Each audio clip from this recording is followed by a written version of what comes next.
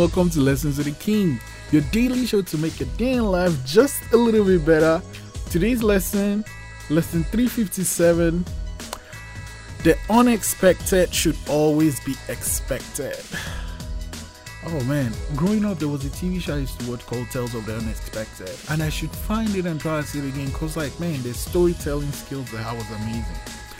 But here's the thing though, in life, try to be someone that plans, try to be someone that works on schedules.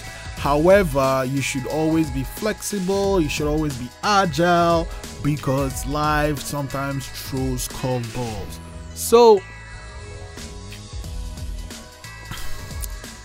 when the unexpected happens, don't throw up your hands and resign your fate to fate. Just expect that, there's always a chance the unexpected is going to happen. That's where the adaptability and your agility comes into play. You have to duck and juke and bob and weave, because life is rarely ever a straight line. Expect the unexpected. Prompt 357. How do you handle unexpected experiences? Man, I adapt right away, and I also make sure I learn from the experience. Lesson 357. The unexpected should always be expected.